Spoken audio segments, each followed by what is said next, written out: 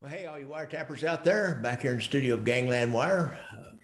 Nice spring day. See, I got my short sleeve, my golf shirt on. Oops, I got a button unbuttoned here. No, I don't. It's there. Anyhow, I think I'm going to try to get out and at least get in nine. And when I get done with this, recording this story, I found an interesting article. I don't know if you've ever been to Cosa Nostra News, a guy named Ed Scarpo. I had him on the show a long time ago. And he writes a lot of good stuff. I found a really interesting article about the murder of a beautiful Chicago girl named Estelle Carey. And this happened in 1943.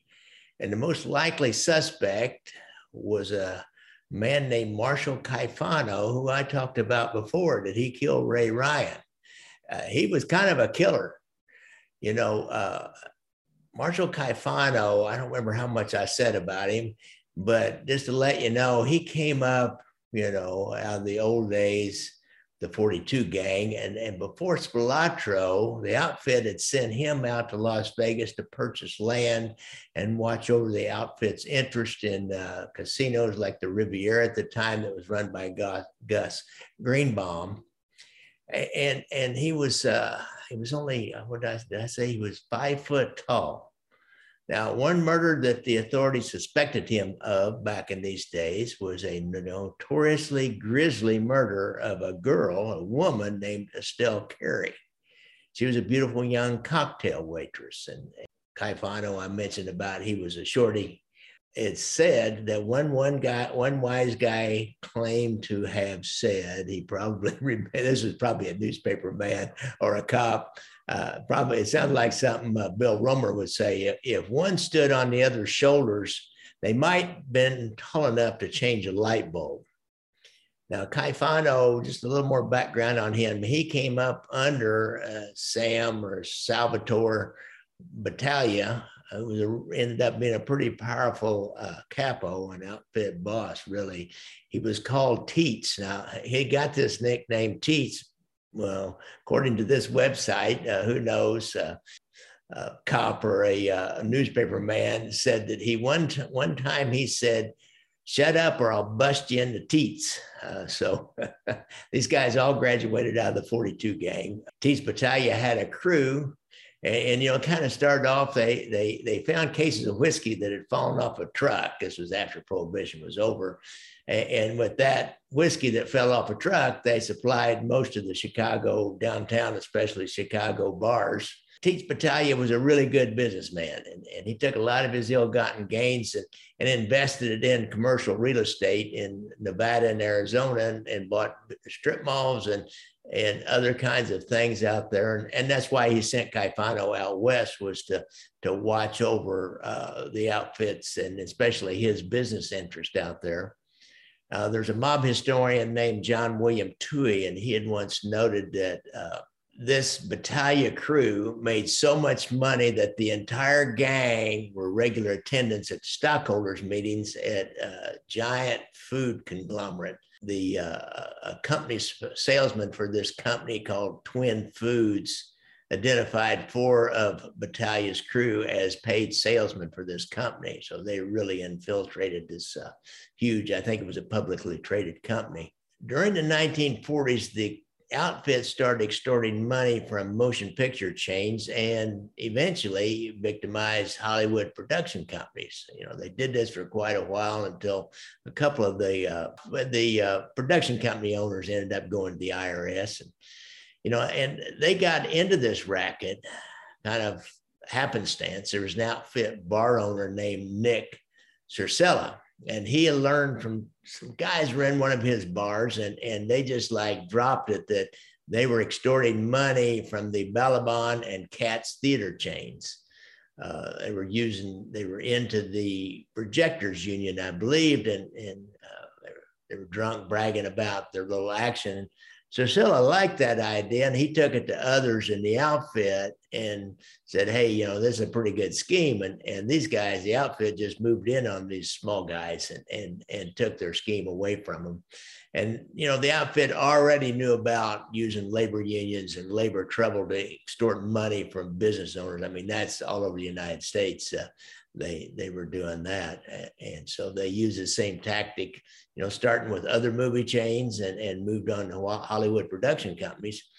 And by 1943, the IRS got into it and other law enforcement agencies and started going after them and started passing out subpoenas to get witnesses and building a case with the grand jury. Now, the outfit had used a guy, he's kind of a big fat guy, was real loud and gross, named Willie Byoff, and he was their man in Hollywood.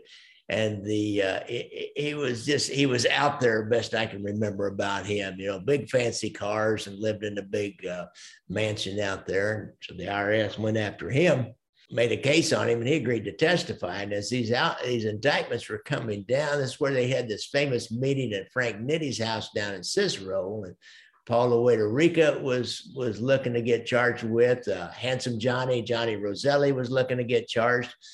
Charlie Cherry No Gioia, who was the boss of Des Moines and Omaha and other Midwest outlying outfit operations, was closely connected to Kansas City. And they basically told us, I remember studying out or researching Paul Luederica. He really was the brains behind Frank Nitti, the enforcer, who, I don't know, he was kind of forced to take the upfront role.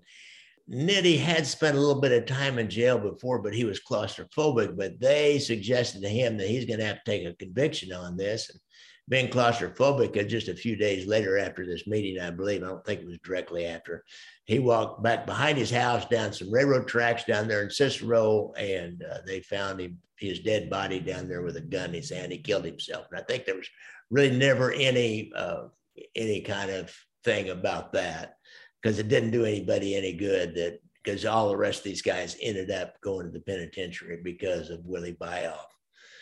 Now, Nick Cercella, he had information about that whole thing, because really he's the guy that started. He's the one that brought the first tip to him about this whole scam, this extortion scam. And the government went after him. They wanted him to testify, and he had maintained some kind of piece in the action. I don't know exactly what his part in it was. And he had this beautiful girl friend named Estella Carey. And he had hired Estella Carey to work in something called the Colony Club on Rush Street. And she ran a game called 26. And they had 10 dice, and they would roll 10 dice, and the sum of the dice came to 26, and you got a free drink on the house. I suppose you had to pay a little money. You probably tipped her. It was just kind of a small little fun game. But she also was she was great at switching dice, I guess, is what they said. And they'd have other games, for money. And she would switch out a loaded dice and then take the other dice out and put the good dice back in and take the loaded dice out. Once your guy who you want to win makes enough passes, then what he'll do is he'll like drop them. I've seen this. They drop them out, off to the side, and that distracts people, and then they can maybe switch them out. And she could switch out those loaded dice. There's also another deal. She'd switch out just one die, and instead of having a 1 spot, you would have a 5 spot. So I think there's more chances if it were your dice, you'd have more chances to roll a 7 on your first roll out. I'm not sure. I'm not very good with those odds and keeping those numbers in my head. But as a result of this, and being this Cercella's girlfriend who had a lot of money, from his out of the Hollywood scam, and he might have been skimming a little for himself. That's one theory here. But she had a really expensive downtown apartment in Chicago and kept a lot of furs and jewelry in there. So the IRS is pressing the case, and they're searching for Cercella. They want him as a material witness. This Carey dyes her red hair black, and she lays so with Cercella. And finally, the feds pinched him and were holding him as a material witness for the Hollywood extortion case. Carey continued to lay low, and she moved in with a roommate named Maxine Buroff. And on February the 2nd, 1943, her roommate went to work one night, and she admitted someone she knew into the building. And shortly after, neighbors will smell smoke burning in the building, and the fire department will come, and they find a fire inside. And they also find a very gruesome scene. They found Estelle Carey tied to a chair, and they poured some kind of accelerant, kerosene or gasoline or something, probably kerosene, gasoline, it burns so fast, on her body, and it was burning, and she was dead already. And later on, when the medical examiner takes a look at her, they'll find that she's been stabbed numerous times with an ice pick, kind of as if they were torturing her for information.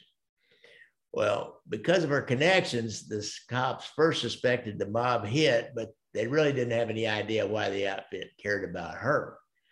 And the newspapers and other law enforcement people had a lot of different theories. One of them was that she had told on Circella. She had ratted out Circella to the IRS where he'd been hiding and when he was arrested and held as a material witness.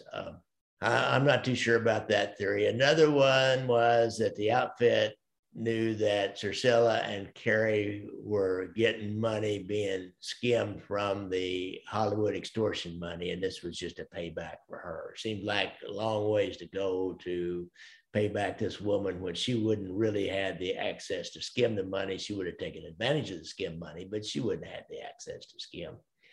I'm not sure if I buy that one.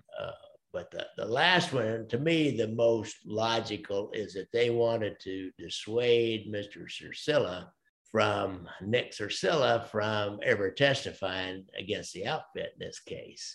Or, the last theory, of course, this could have just been a random crime. Somebody knocked on her door, she opened it up, some nutcase, and he goes in there and he ties her up and stabs her a bunch of times with an ice pick and lets her go, and then sets her on fire. I don't know. But later on, that's the most logical, that Nick was going to testify, because a prosecutor would say as soon as Carey was killed, that was the end of it. Circella, he ended up taking a case. Now, Willie Byoff reacted with rage. It said that he said, while we do the time, they kill our families. So, I don't know. Circella will do some time. Willie Byoff will testify, but he'll be killed in, I think, 1955. He's living in Arizona, and he's really living a high-profile life. He's actually working back in Las Vegas with Gus Greenbaum. He knows Barry Goldwater, and he's getting in the newspapers, getting his picture in the newspapers. And he goes out to his car one morning out there in Arizona and gets in, and this remote control detonated bomb goes off. And that's the end of Willie Byoff. So that's the story of Estelle Carey and the brutal torture and murder of Ms. Carey. And, Caifano knew her. He had dated her. She let somebody in. Other people may have said at the time that was his job to take care of her. I don't know. Did he do it? We're putting a lot of murders on Marshall Caifano, but I think he's good for him. Thanks a lot, folks. And don't forget, hit me up on Venmo at Gangland Wire, or buy me a cup of coffee on the Cup of Coffee app. Go to my website and check things out. Don't forget to look out for motorcycles. And especially if you're a veteran, you have a problem with PTSD, go to the Veterans Administration website and find the PTSD hotline. Thanks a lot, folks.